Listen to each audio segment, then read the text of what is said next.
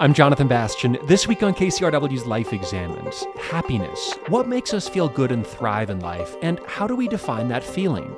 Happiness seems to fall into two big buckets. One is called hedonic well-being from hedonism, and it's the kind of happiness that we feel moment to moment when we're having a good time. But then there's the other kind. It's called eudaimonic well-being, and it's that sense that my life has meaning, my life is worthwhile. And later, the psychology of happiness and how our relationship to time could be a key factor.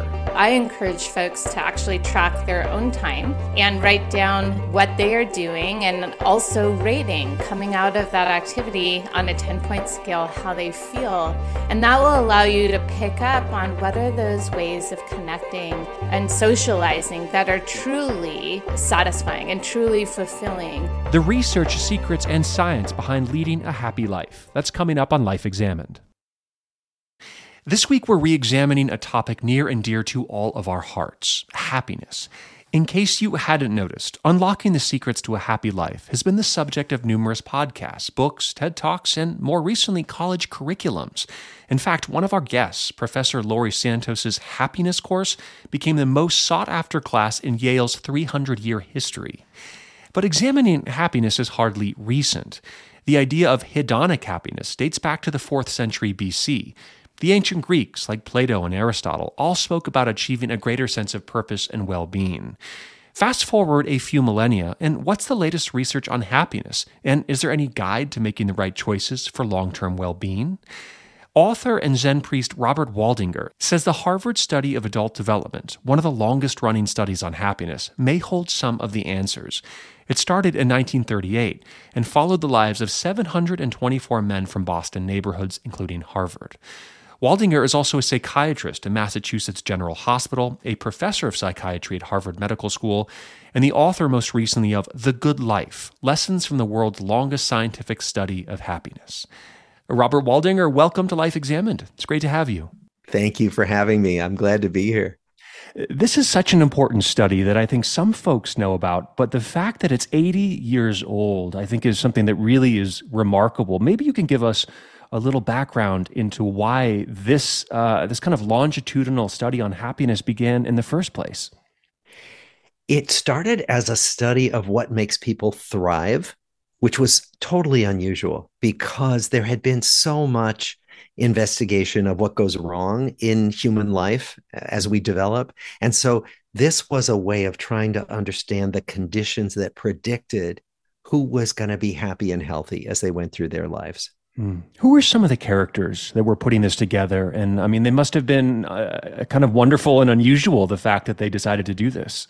Well, it was actually two studies that didn't know about each other when they started. One was a study of Harvard College sophomores, 19-year-olds, who were thought by their deans to be fine, upstanding young men. And it was a physician at the Harvard Student Health Service who said, I'd like to study normal young adult development. And then the other study was started by a Harvard Law School professor and his wife, a social worker, and they were interested in juvenile delinquency. And they were particularly interested in why some kids from really troubled and disadvantaged families stayed on good developmental paths and didn't get into trouble. So it was these two studies, and then they were combined in the 1970s to the study we have today. Wow. So when they were combined, who were some of the people that were in it? I assume it grew to folks that were not just sophomores at Harvard, but who eventually got included in this study? Yeah, well, so Harvard sophomores and inner city Boston boys. Yeah. And then we included women. So we brought in all the spouses. And when they got, when they grew up and got married, and most of them did marry. And then we reached out to the second generation and included all of their children, more than half of whom are women. So now we have two generations, and actually we studied the parents of our first generation. So really 3 generations of people, 724 families followed now for 85 years. Mm-hmm. Well, as a psychiatrist and you're speaking to a therapist, we both know that there's not exactly a blood test or a brain scan that shows what happiness is. So we have to measure it through just through how people feel and through subjective experience. And so I'm curious how the study was able to actually tap into how people were feeling and how that data eventually was collected. Well, you're absolutely right. There's no blood test, but what we do is we come at happiness from a whole lot of different angles. So sure, of course, we ask people, "Are you happy? How happy are you?" But we also ask other people. We ask their partners. We ask their kids. We follow their work lives. But then, in addition, we're kind of a history of science. So now we look at happiness in terms of genetic influences. We draw blood for DNA. And what's so cool about that is that DNA wasn't even imagined in 1938 when the study began. We put people into the brain scanners and look at their brains as we show them different kinds of images.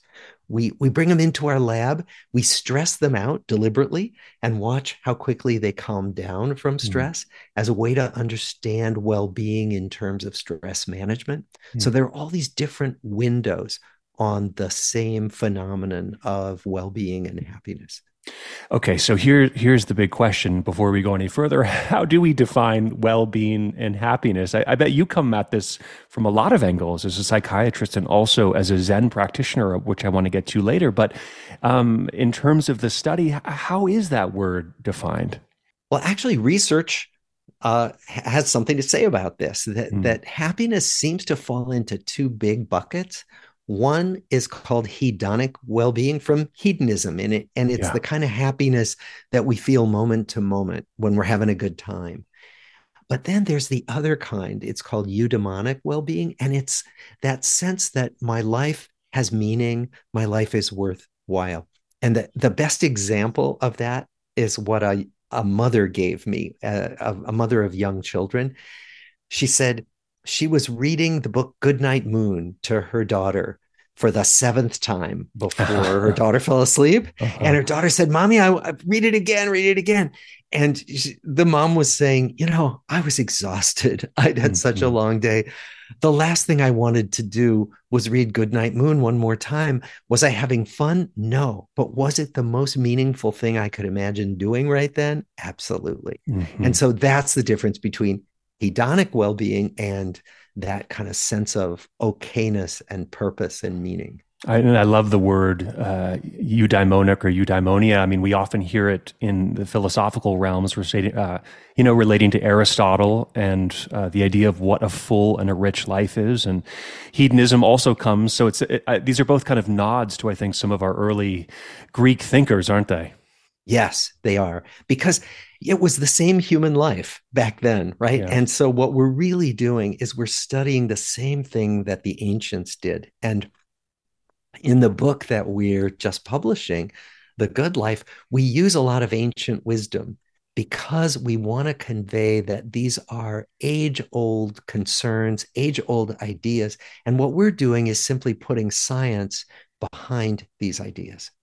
And also, it's really important to note that oftentimes the hedonic and the eudaimonic aspects of lives don't arrive at the same time. So, one person can experience all of one of those and another one of all of the other. I mean, so before we go any further, I have so many questions about this. My sense is maybe we need a little bit of both in our lives. What's your take on that? I think we do. I think the sense is that everybody needs some of both, but that some of us prioritize one more than the other. Some of us are real party animals, and that's what we prioritize, having a good time. And for some of us, the parties aren't as important as that sense of life having meaning. And so I think that we are different. Each of us is different in terms of how much we care about these different forms of happiness. I'm fascinated by the science here and how you began to look at it, because I had never thought necessarily of happiness being a genetic component of our lives. but maybe there's more there. So talk about what you learned or the study kind of began to learn in the process of studying this from a scientific point of view. Well, what we know from science is that we are all born with certain temperamental styles.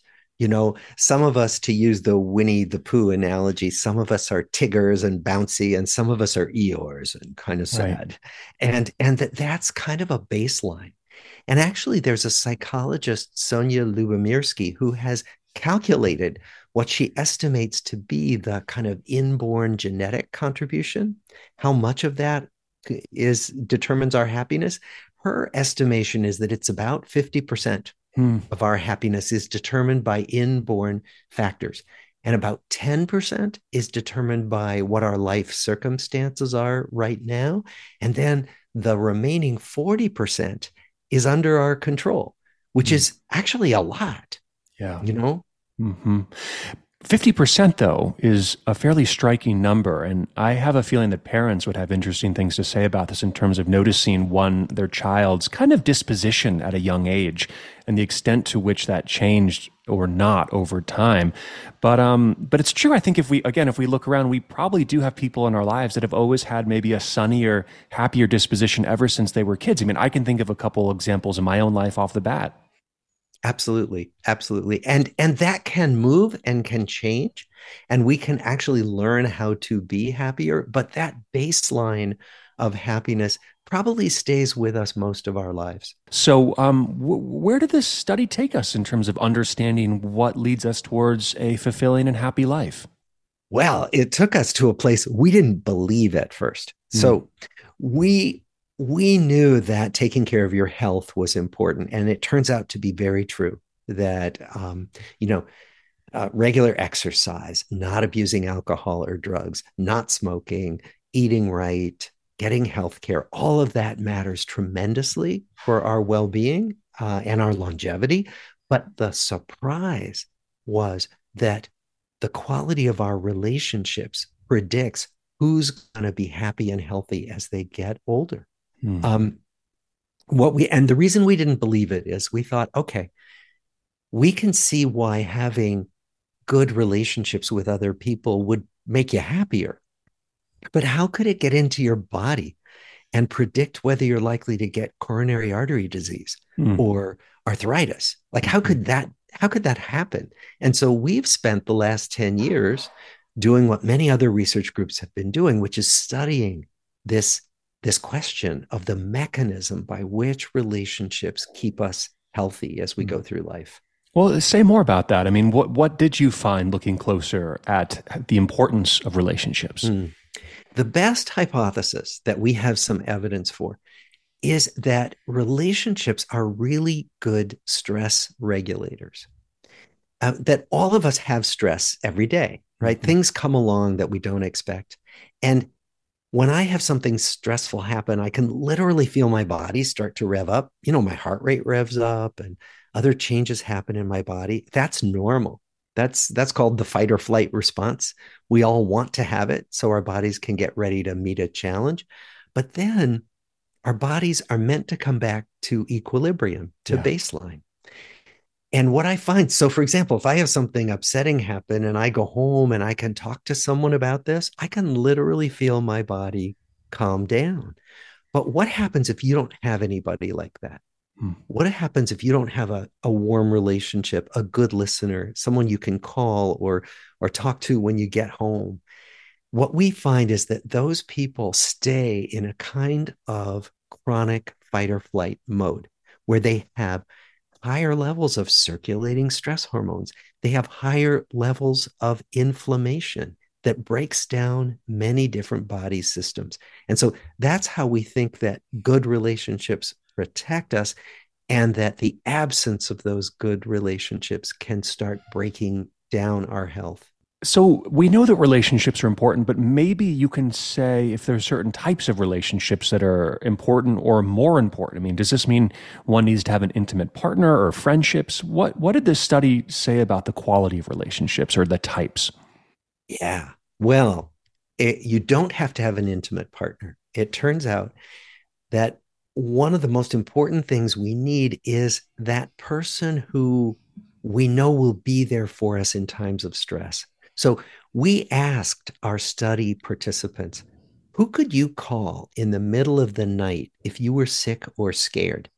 And many of them could list several people they could call, but some people in our study couldn't list anybody that they could call, not a soul on the planet. Some of those people were married and they couldn't list anybody. Oh, gosh. And so, right. So what we believe is that all of us need at least one person in the world who's that go-to person who will have our back.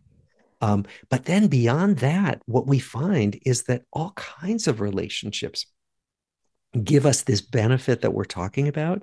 So we get little hits of well-being from our casual relationships, from the person who makes us our coffee in the morning at Dunkin' Donuts or Starbucks, right? From the person who checks us out at the grocery store, from the person who delivers our mail. And that's why having casual conversations really is enlivening and energizing for many people. Not for everybody. There are people who are more shy, and that's just fine. They're not people who benefit from that. But all these relationships, family, friends, work relationships for sure, and these more casual ties, they all give us this benefit. It's funny. I think about the times in my life where I was the most alone and probably felt the worst. It's maybe between jobs oftentimes. And I remember what I missed about my work environments. There were a lot of things I didn't miss about them, but the things that I did miss were not necessarily my close colleagues, but the colleagues that I would run into and that I probably took for granted in terms of the importance in our social interactions in which they played in my life. The fellow who was just at the front desk and we would have the same joke every day at 8 a.m. or somebody I'd bump into, while getting a cup of coffee. Like those are the little ones I think that we tend to take for granted because we assume, only a best friend or a partner really matters. But I think that this new research is showing that those things should not be taken for granted. If anything, we should try and cultivate more of them in our lives. Yes. And in fact, there's a study that I love that showed this, that in fact, people were about to take the subway and the researchers assigned people randomly. Either you were going to do what you normally do on the subway, keep to yourself, on your phone, listening to music, whatever. And the other people were assigned to talk to a stranger. And they asked people, how much are you going to enjoy this? And the people who were assigned to talk to a stranger thought they were not going to like it. Yeah. So then they completed their assignment. And afterwards, it turned out that the people who were assigned to talk to a stranger were way happier at the end of it than the people who kept to themselves. So we're not good at predicting what's going to make us happy all the time. And that these casual conversations really do liven us up. And I'll go even further with an encouragement here. If somebody calls you or you call them, sometimes, I don't know about you, but I get this kind of little feeling of nervousness, like, oh my gosh, we haven't spoken in a while. Should I pick up or should I respond? Yeah. Respond, pick up, see what happens. Yes. I think you might actually feel pretty good if that friend who surprises you end up carving out the time and have the conversation, right? But there's this little leap of faith in these interactions that I think are kind of daunting for some people. You know what I mean? Well, absolutely, because it is unpredictable. Right. That we are all moving targets, right? We're all constantly changing. And so we don't know what's this person going to be like when I call or if I pick up the phone. Yeah. And so it is meeting a little bit of an adventure of the unknown when we connect with a person, even someone we know well, because everybody is different from day to day. But that is also the thing that keeps our relational life exciting and keeps stimulating our brains. As so what we know is that social engagement actually keeps our brains stronger as we get older. And it's probably because of this little bit of unpredictability that's always there in human interaction. It's interesting how you said that for some people, even if they have a spouse, they may not feel like they have social connection, which is something I've come across a lot, and I do understand that. And I mean, it's a reminder that even if we have what people think is a relatively healthy nuclear family, that may not be enough, right? Oh, yes. And in fact, it's a myth that we're supposed to get everything from one person, for Sure. example. You know, Right.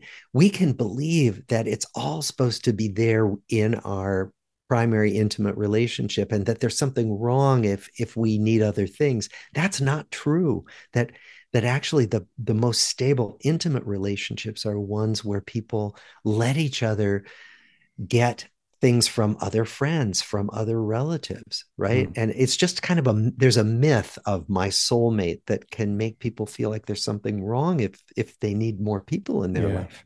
And when I put my therapist cap on here, another thing that jumps out to me about that is that oftentimes, and I've been, very guilty of this as well, when you couple up and you're living really closely with someone, sometimes that kind of social fitness that you're talking about turns off.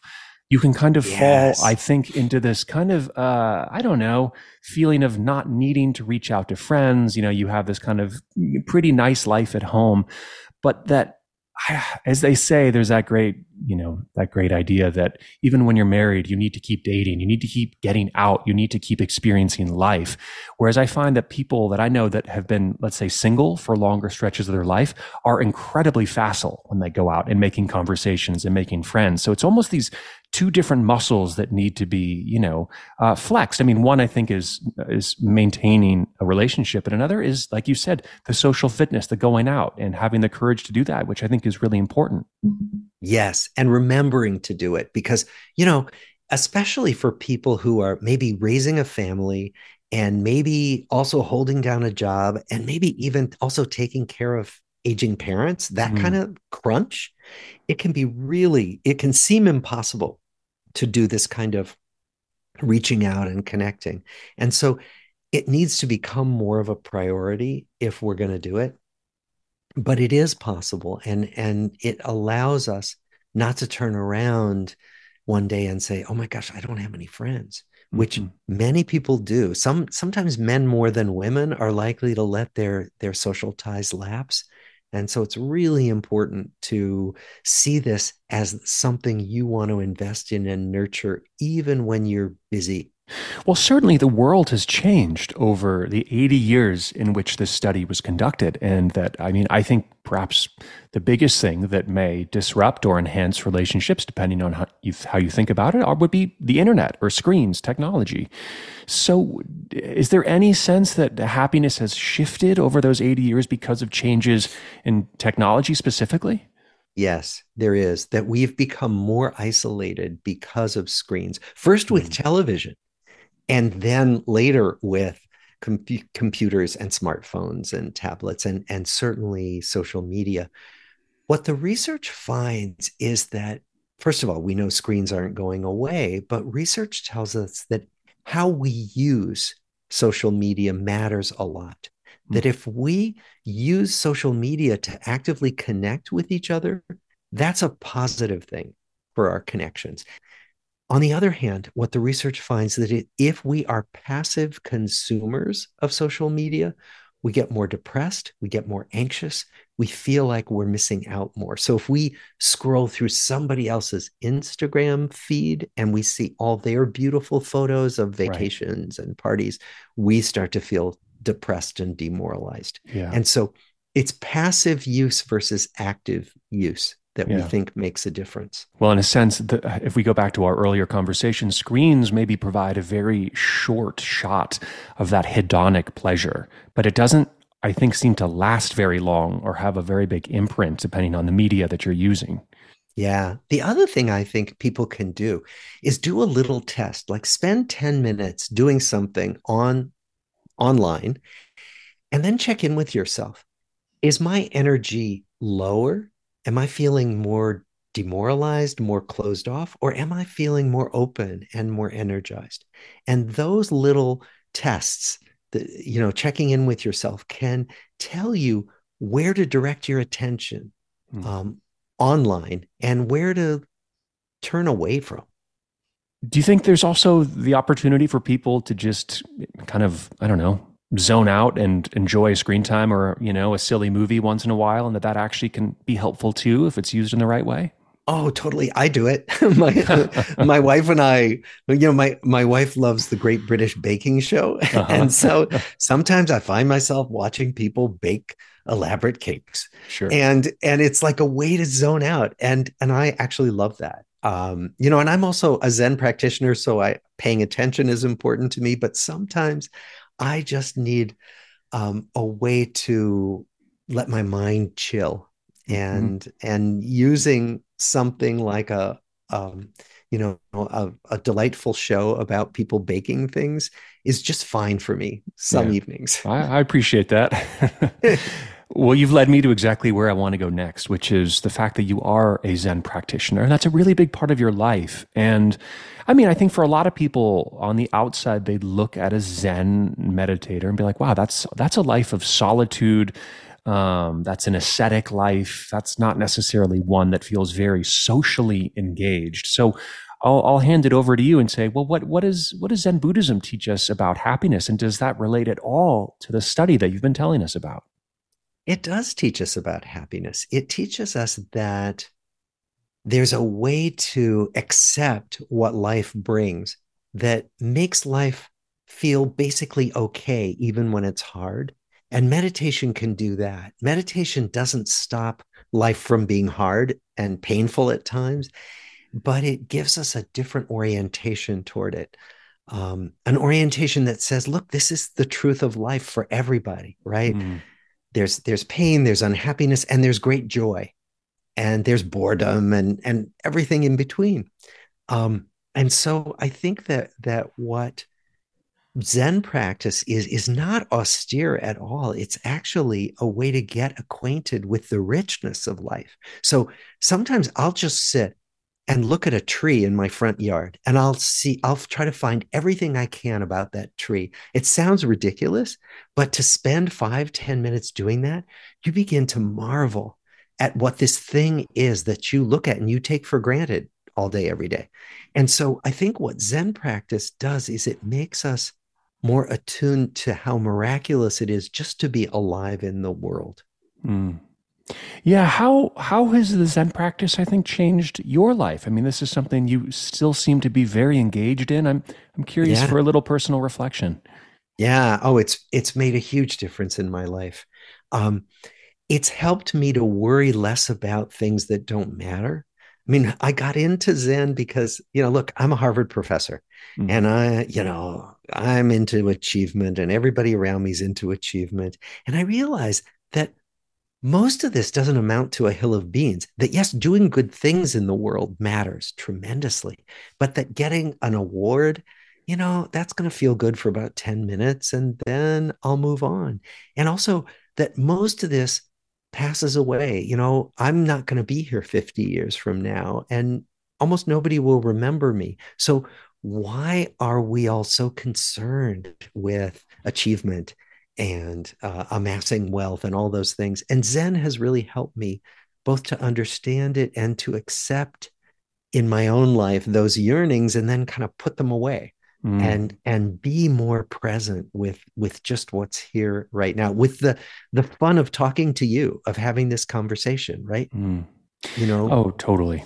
Yeah, I remember it was my father that once said that, even if you were, a United States senator, right, that's so prestigious, but, you've passed away, your generations in the past, that you're kind of almost at that point a little footnote in history and yeah. not necessarily taking on kind of the grand persona or legacy that one might, thought they would have or she would have, which is not to say one should not go after such big things, but as a Harvard professor saying that, yeah, this is prestigious, but that I'm not necessarily planning on living on as some great historical figure. I think that's really important for people to hear, right? It has less to do with achievement and more to do with that process that you're talking about, just kind of Yeah. the aliveness in the moment.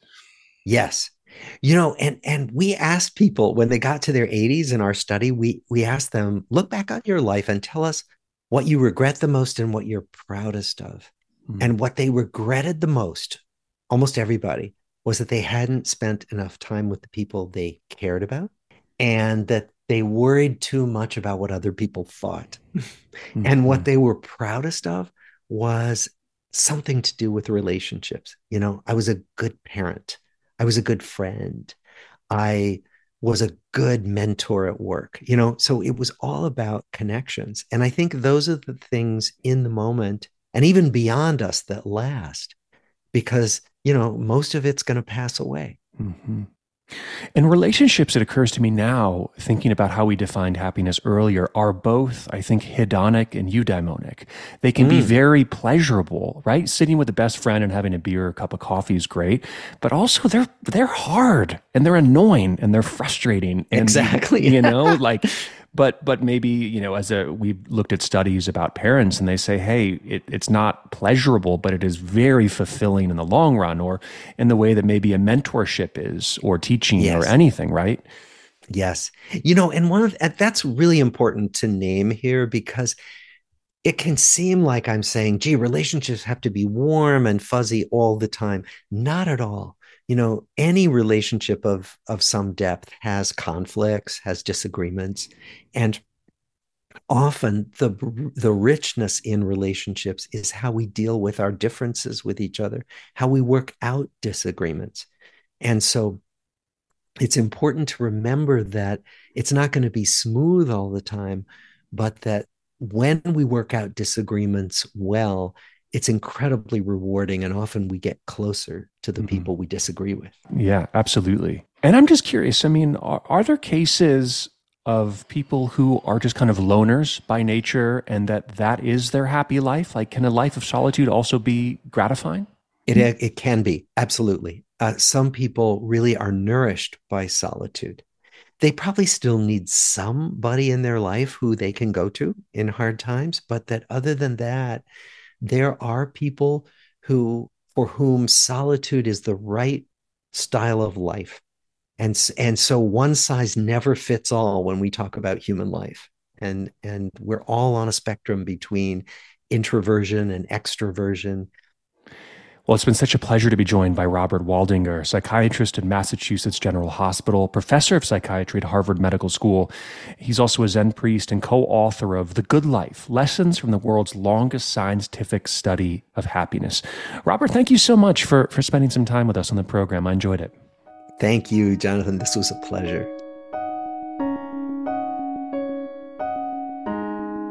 Well, still to come, the happier hour. Our next guest talks about the role of time in our happiness.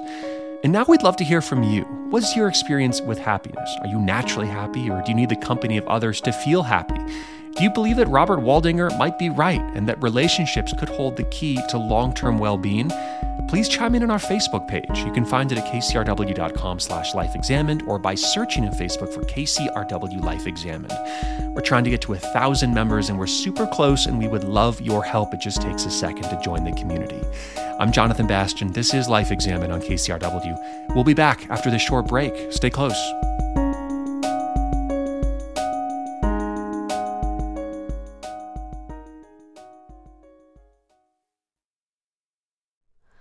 Hi, it's Terry Gross, the host of Fresh Air. We bring you in-depth, long-form interviews with actors, directors, musicians, authors, journalists, and more. Listen to our Peabody Award-winning Fresh Air podcast from WHYY and NPR. I'm Jonathan Bastian, back with Life Examined on KCRW.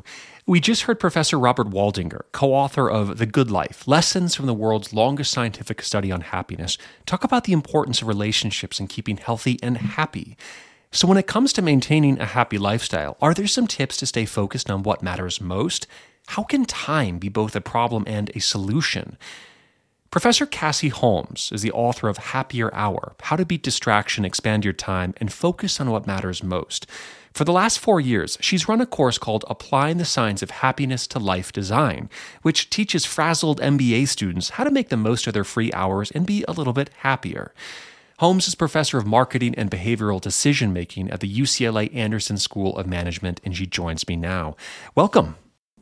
Thanks so much for having me.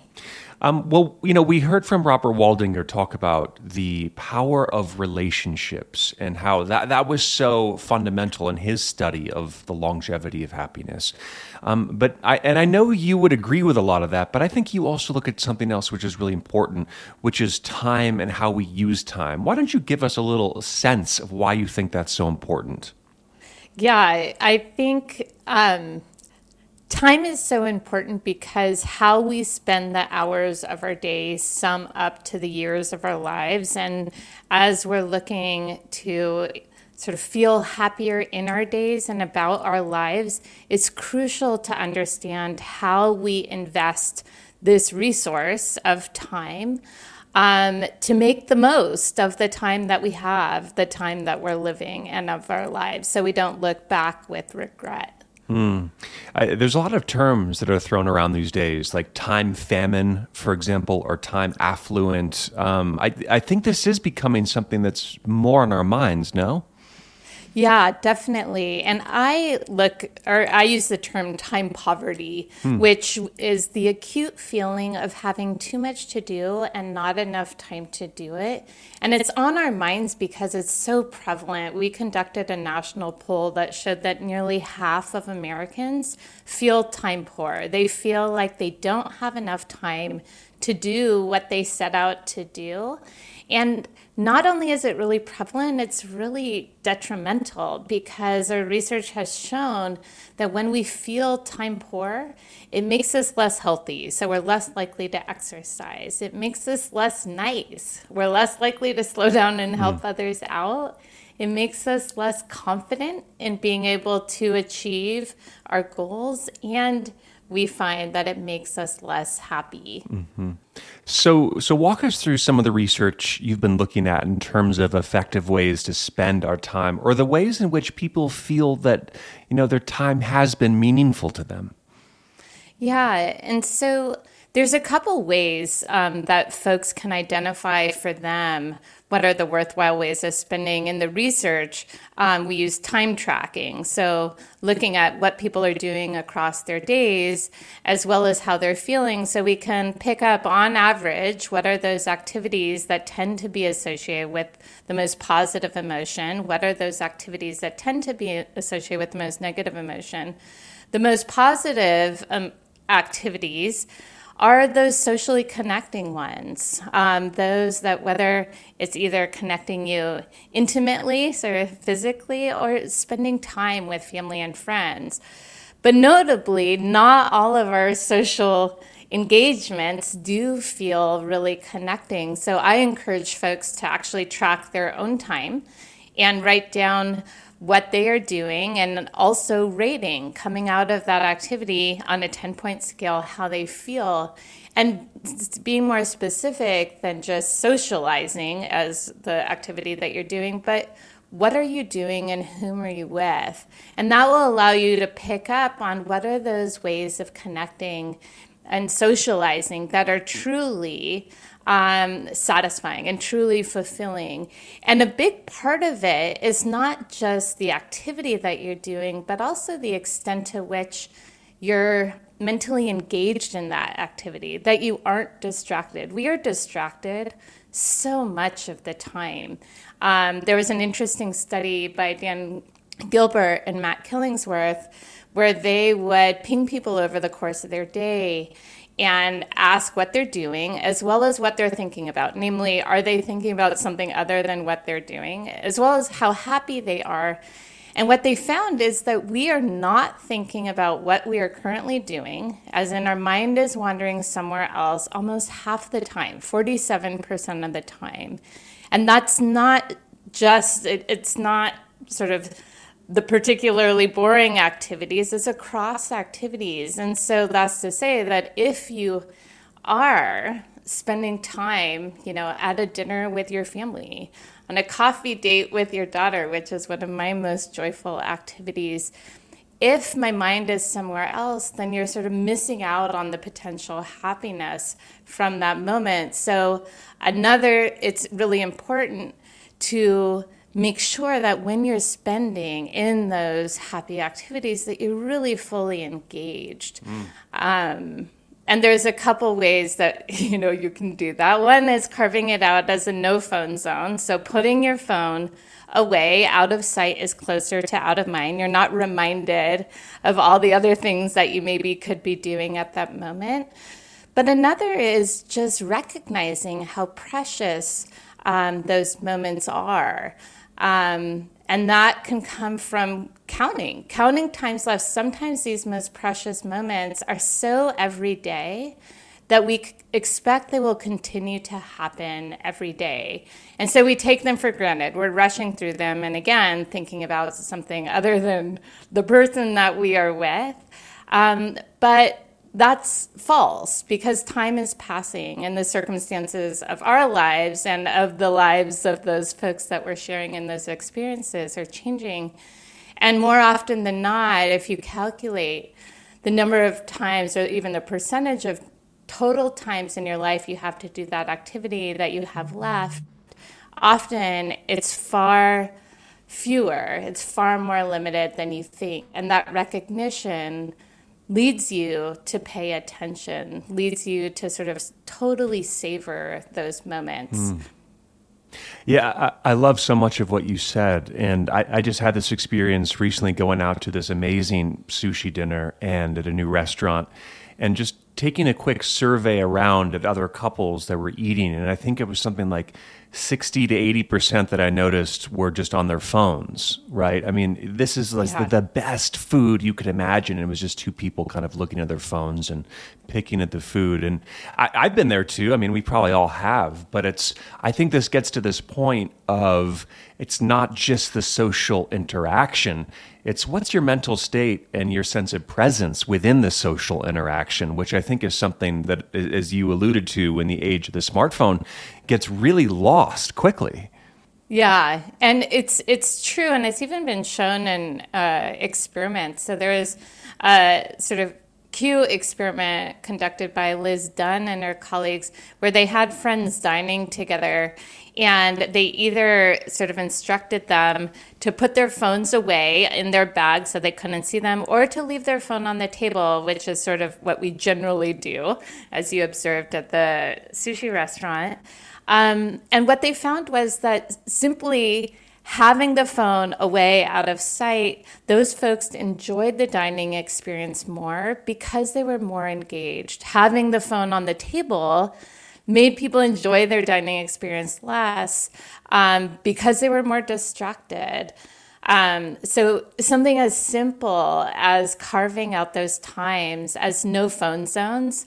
In my family, we absolutely do this, that when we are sitting down at the table, it is a no phone zone. And it creates this opportunity for deeper connection and better conversation because we are all there present together.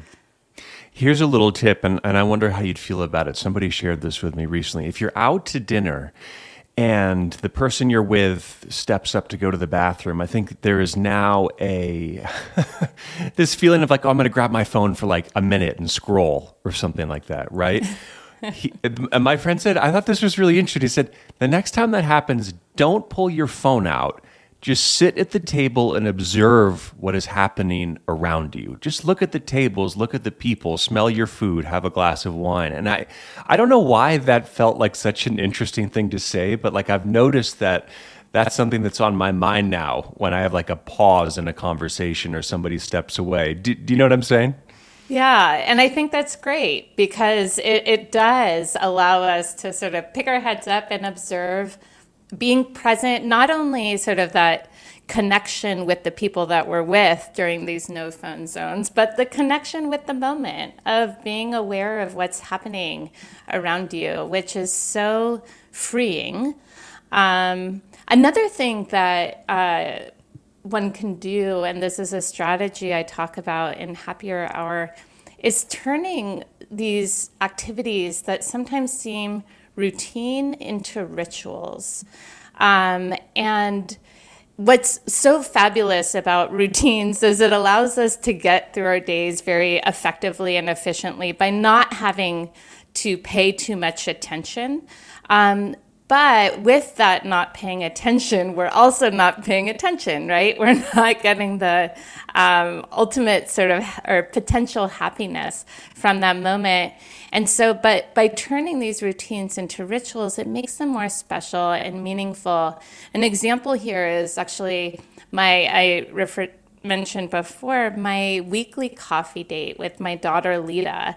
And this was born out of a very functional routine that is on Thursday mornings on my way to drop her off at her preschool and to me to my office. I wanted coffee, and we would stop at the coffee shop for me to get my caffeine fix.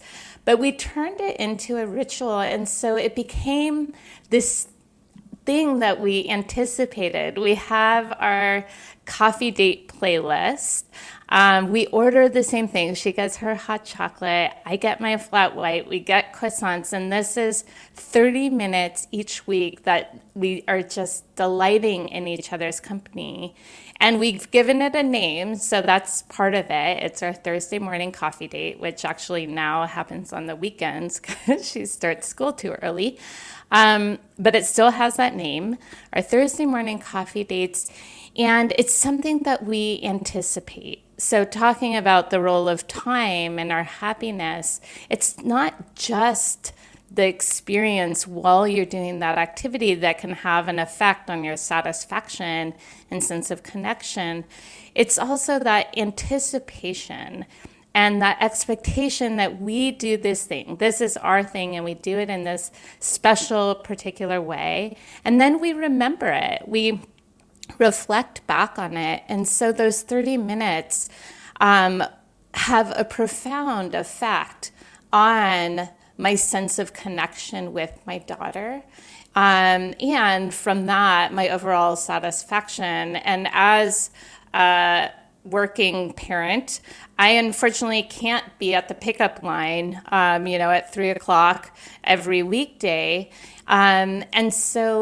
But I absolutely feel very connected and have a wonderful relationship with my daughter, not just because of that coffee date, but I can say that the coffee date, this special ritual and tradition that we have, is so instrumental in maintaining that connection. Yeah, and there's something I think very powerful about the anticipation. This is I don't have the quote exactly right, but the great French writer Flaubert said something like happiness exists in anticipation of the future. And I like that, and I don't like it because I think one can also be happy in the present and in the future, but I think there's something to be said about just having something to dream towards, to look towards, to be excited about. I remember seeing a study, for example, that couples are often happiest when they're just sitting together planning a vacation for the future, right? So I think they're having these things to kind of project forward into with a sense of optimism are really important. Yeah, and there's also related to couples, couples who have shared rituals report greater relationship satisfaction, and families who have shared holiday traditions are more likely to gather over the holidays and enjoy those holidays more. And I think that part of to what you're saying is that power comes from the anticipation, the expectation that you will gather together again in the future, and also connecting you to your past, that this is something like you have been gathering in this way over time. And so again, to the sort of topic here of a sense of connection and belonging, these shared rituals, these shared traditions are so powerful because they connected to these people across time. And I wonder if, as you grow older, I think you acknowledge that things do change and end. This is something I feel in myself. I'm not particularly old, but I've seen things come and go now, or people in my life die or get sick, or just the nature of day-to-day life change. And I wonder if that's maybe why older folks do have a certain appreciation of really simple things because they recognize that truth as they get older. And it kind of seems to make sense with a lot of the research in the way that you're framing it to me. Yeah. And it is both that sort of recognition that time is ultimately limited, but also, as you said, that time is passing and things change. So we actually find that in our research that folks who take a broader perspective of time actually report greater meaning in their life, greater satisfaction, as well as greater happiness in their days. And I think that what happens when you think about years in life overall is like, yes, it puts things in perspective. But also what it does is when we think about our life overall, it clarifies what is important to us, right? It clarifies what does matter. And with that clarity of what's important, it informs how we spend our hours today. And so, which is sort of the title of my book, Happier Hour.